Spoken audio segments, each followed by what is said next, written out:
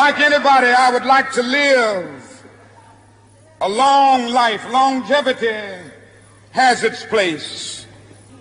But I'm not concerned about that now. I just want to do God's will. And He's allowed me to go up to the mountain. And I've looked over and I've seen the promised land. I may not get there with you, but I want you to know tonight that we as a people will get to the promised land.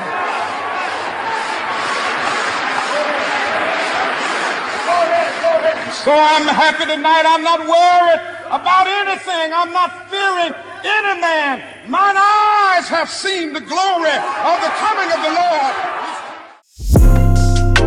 Welcome to the Brothers in Crime podcast. We are brothers. We talk about true crime. We don't take ourselves too seriously. And you shouldn't either.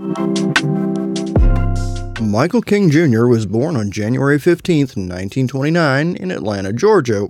Wait, who wrote this? We're talking about Martin Luther King, not Michael. No, we're actually talking about Michael King, who would later become Martin Luther King Jr., as we all know him today.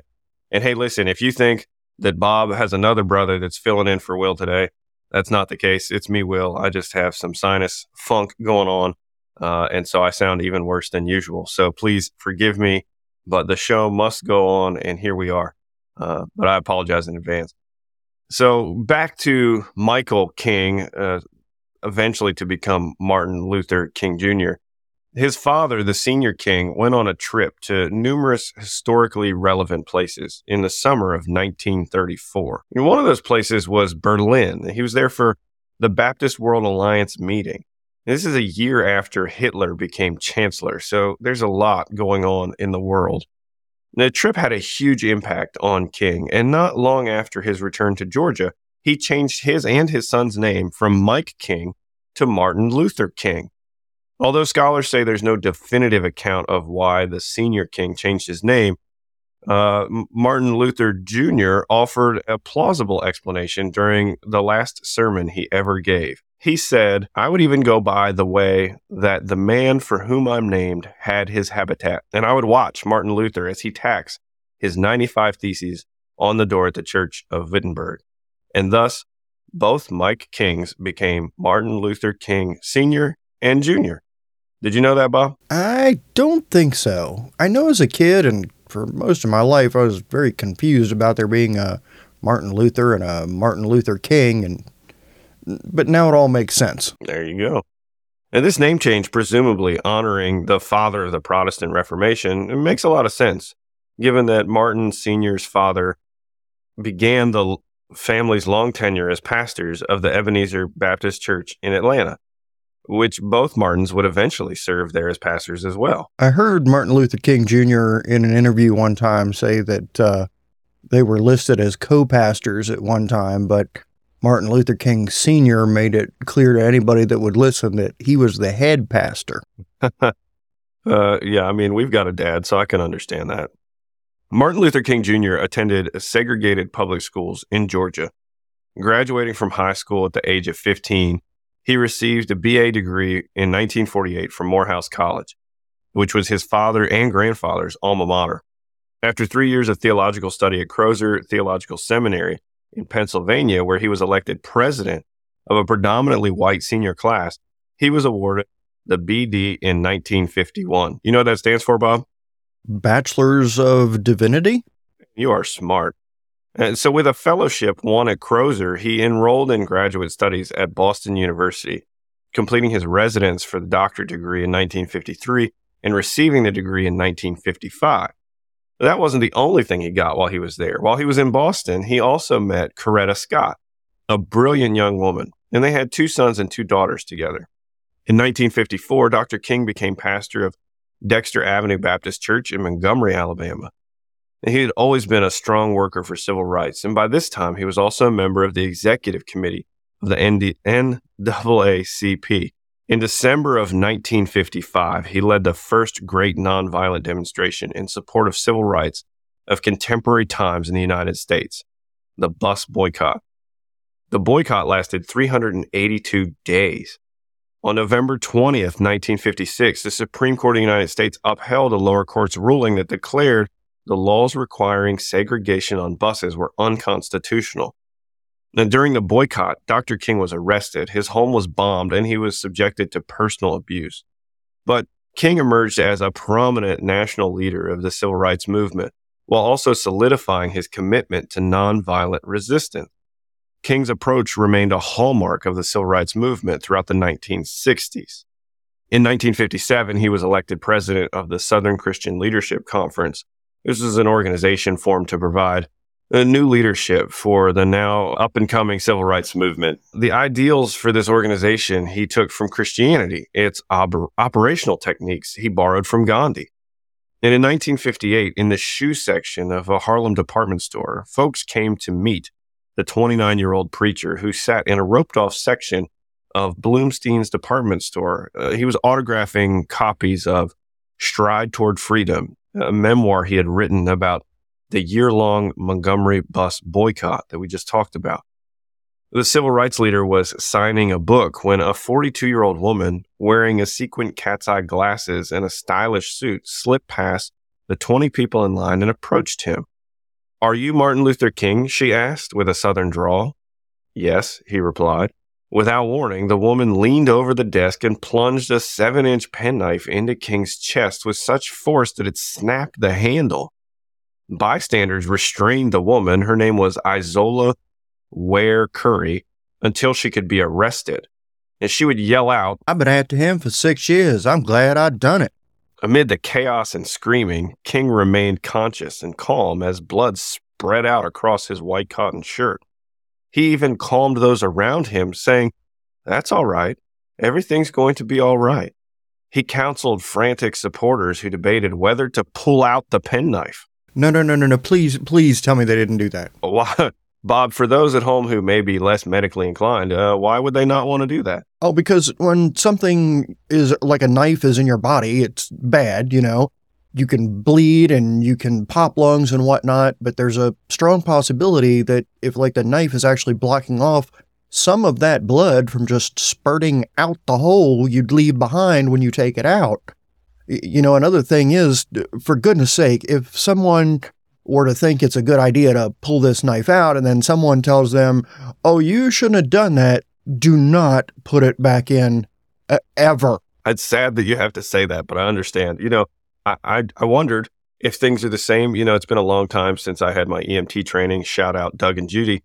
My recollection from this part of the class was essentially if there's anything that's stuck in somebody that shouldn't be there, you basically stabilize it as best you can and leave it alone until you get to, until you can get to the hospital and the doctors can get some imaging done and see exactly what it's affecting and or where it's located. So the surgeon can get in there and do what needs to be done. But yeah, whether it's a penknife, a pencil, or a guardrail, you got to figure out how to get that into the hospital so they can see what's going on. Exactly. And thankfully, in Martin Luther King Jr.'s case, nobody pulled this thing out. And for good reason, we're thankful, because the steel tip of the blade rested just a fraction of an inch from King's aorta. That's the main artery carrying blood from the heart to the rest of his body. So like Bob said, if they had messed with that thing, they could have very easily nicked that and he would have likely bled out and died. But with the knife still lodged in his sternum, King was carried in his chair to an ambulance and rushed to Harlem Hospital. There he received a shock when he again came face to face with his attacker, who had been brought there by police for identification. Holy cow. My response to that would have been, "Get that heifer out of here." He was a well-spoken man and much kinder than I. Why did she go after him in the first place? I mean, 6 years. I just have to say, in least surprising news ever, Dr. Martin Luther King Jr. was a kinder, more subtler gentleman than Bob. But that's a great question. So it quickly became clear that Curry, a Georgia-born sharecropper's daughter who had been concealing a loaded pistol in her bra, was mentally ill. During her police interrogation, she gave incoherent and conflicting statements and even referred to Dr. King as either Arthur King or Arthur Luther. Curry blamed him and the NAACP, which she accused of conspiring with communists, for placing her under constant surveillance and conspiring to prevent her from holding a steady job. Oh, wow. Oh, wow. You feel that way about Zuckerberg, so I mean, I guess you and her have something in common. I can't believe you managed to relate this to Lizard Boy, but there you did it.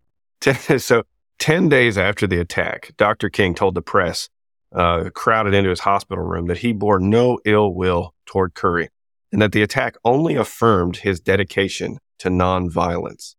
He said, quote, "A climate of hatred and bitterness so permeates areas of our nation that inevitably deeds of extreme violence must erupt. The experience of these last few days has deepened my faith in the relevance of the spirit of nonviolence. If necessary, social change is peacefully to take place." Not to kick you or anything, but I think when he said it, it sounded a lot more eloquent. Oh, no doubt. I mean, one, I'm sick, and two, even on my best day, I'm like maybe a fraction of what Dr. King had in oratory skills. So, sorry, guys. Fun fact, did you know that when he was at Crozer, he got a C in public speaking? I did not know that.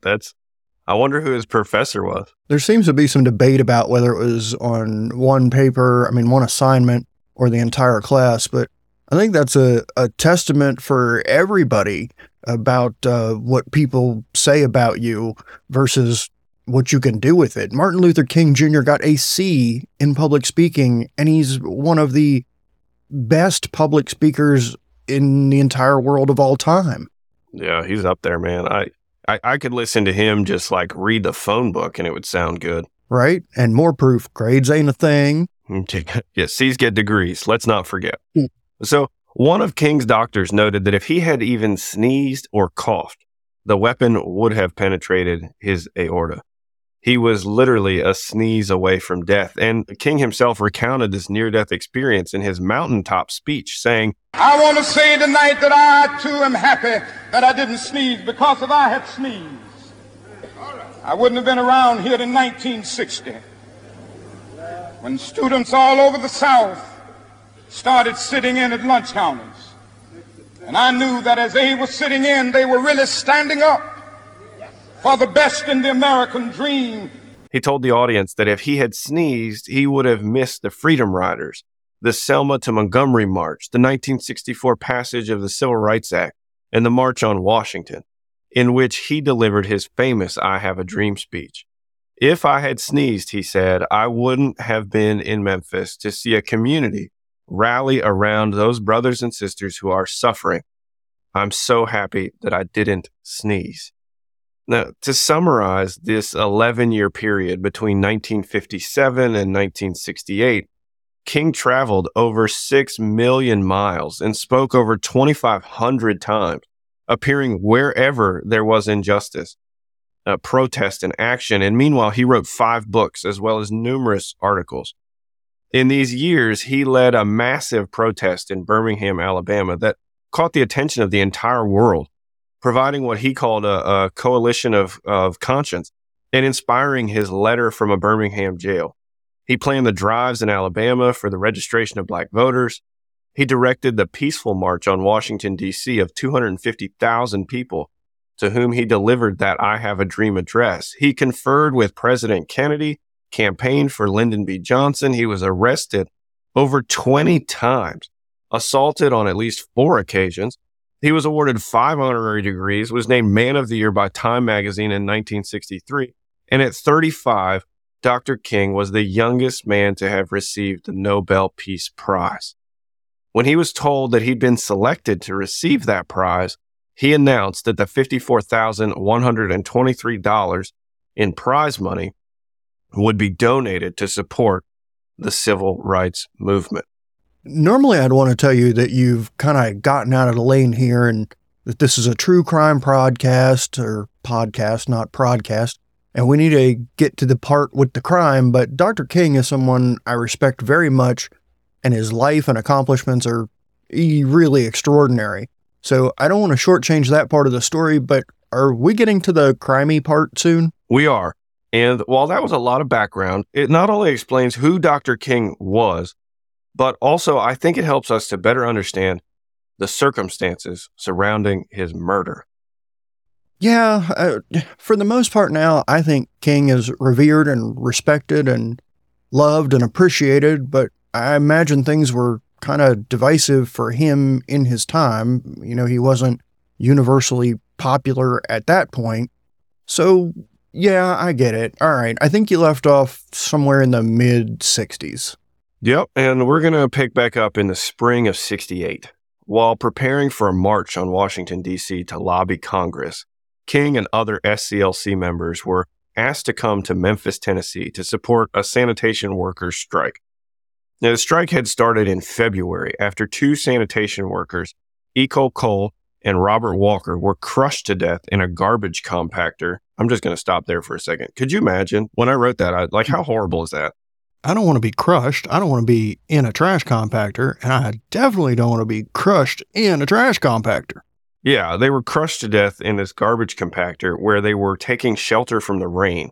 And this wasn't the first time that sanitation workers had died this way, but these deaths were a breaking point and prompted more than 1,300 black men in the Memphis Department of Public Works to demand higher wages, time and a half overtime, dues checkoff, safety measures, and pay for the rainy days when they were told to go home. Things that nowadays I think we all pretty much just assume to be standard. The mayor of Memphis, this guy named Henry Loeb, had previously overseen the sanitation department and now was the mayor. And at the time that he had overseen the sanitation department, these practices were being challenged. So as you can imagine, he had no interest in changing anything. I mean, he'd overseen the stuff that they were upset about. With the city refusing to negotiate or to budge on any of this stuff, most of the workers went on strike on February 12th, 1968. By February 15th, just 3 days later, the trash piling up throughout the city was beyond noticeable. Some reports even say there was over 10,000 tons of trash that was just sitting around needing to be disposed of. Days in a city of trash piling up, I imagine that just smelled delicious. So Dr. King came to Memphis in mid-March and praised the workers for striking. He spoke to a crowd of 25,000 and promised to come back at the end of the month. A snowstorm would delay his return by a few days, but on March 28th, he helped lead a march in support of the striking workers. Turmoil continued in the city, and on the night of April 3rd, King gave a speech at the Mason Temple Church.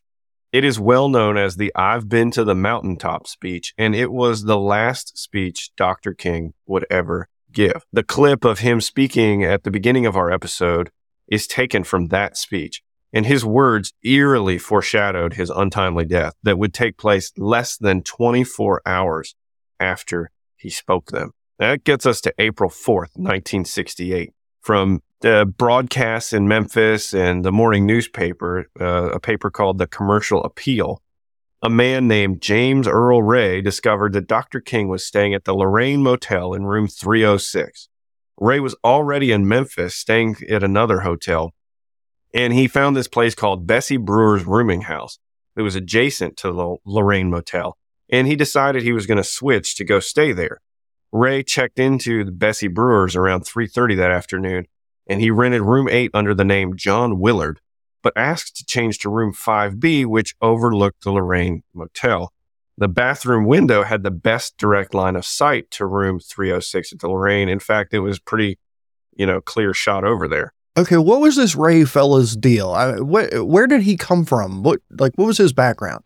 Yeah, let's talk about James Earl Ray. I mean, dude's got 3 first names, so he should be a serial killer, right? Yeah, I mean, I can't tell you that he's not. We don't have any proof of that, but you're right that once James Earl Ray sounds an awful lot like a serial killer name to me. So he was born on March 10th, 1928 in Alton, Illinois. His family moved a few miles down the road to Bowling Green, Missouri in 1930, and 5 years later they'd moved to Ewing, where Ray went to school. At age 16, he moved back to Alton, where he lived with his grandmother. He worked in the dye room of the International Shoe Tannery in nearby East Hartford, Illinois. Now, a little side note here, my lawyer friends heard me say International Shoe and shivered with flashbacks from the first year of law school. Ray was laid off in December 1945, and a little over a month later, he enlisted in the Army. He was stationed in West Germany, where he was charged with drunkenness and breaking arrest. Ray was discharged for ineptness and lack of adaptability for service in December of 1948. You couldn't get kicked out of the military in 1948. This is right after World War II, like a very scary time. Drunkenness and a lack of adaptability discharge? It sounds like a Dahmer thing, but seriously, 1948, you got kicked out of the Army? You're messed up. Right. So the Dahmer connection's fascinating because I can even go further, right? After he was discharged, Ray moved back in with his grandmother in Alton when he returned home. Did you mix up your notes with the Dahmer case? Did you copy and paste the wrong thing? No, I think there must just be some prototype for these guys who are messed up in the head. I don't know.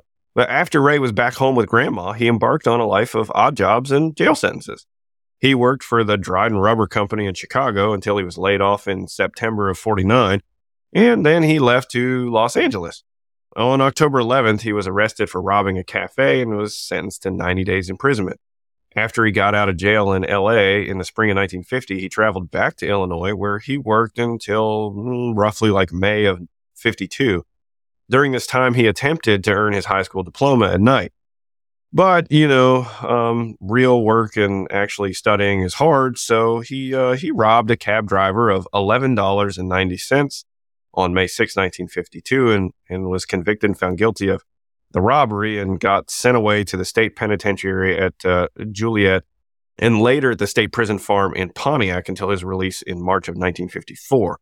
Then in March of 55, he broke into a post office in Kellersville, Illinois with an accomplice, and they stole 66 postal money orders as well as a validating stamp and fled to Miami, where, all criminals like to go because beaches. And they were arrested, but they were arrested in Missouri on their return back. So he ended up pleading guilty to that, and in July of 55 was sentenced to 45 months at the federal penitentiary in Leavenworth. After he was paroled from Leavenworth in early 1959, he wasted no time robbing 2 grocery stores in St. Louis and one back in Alton during the summer and fall of 1959. He's eventually captured and tried for St. Louis robbery in December of 59, and then in March of 60, he began serving a 20-year sentence at the Missouri State Penitentiary. He attempted to escape in November of 61 and again in March of 66, but following the second attempt, he underwent a mental examination at the state hospital in Fulton and was determined capable of standing trial for the escape. On April 23rd, 1967, he successfully escaped from the Missouri State Penitentiary. See, he just, if you try hard enough, eventually you will succeed, right? Yeah, I guess.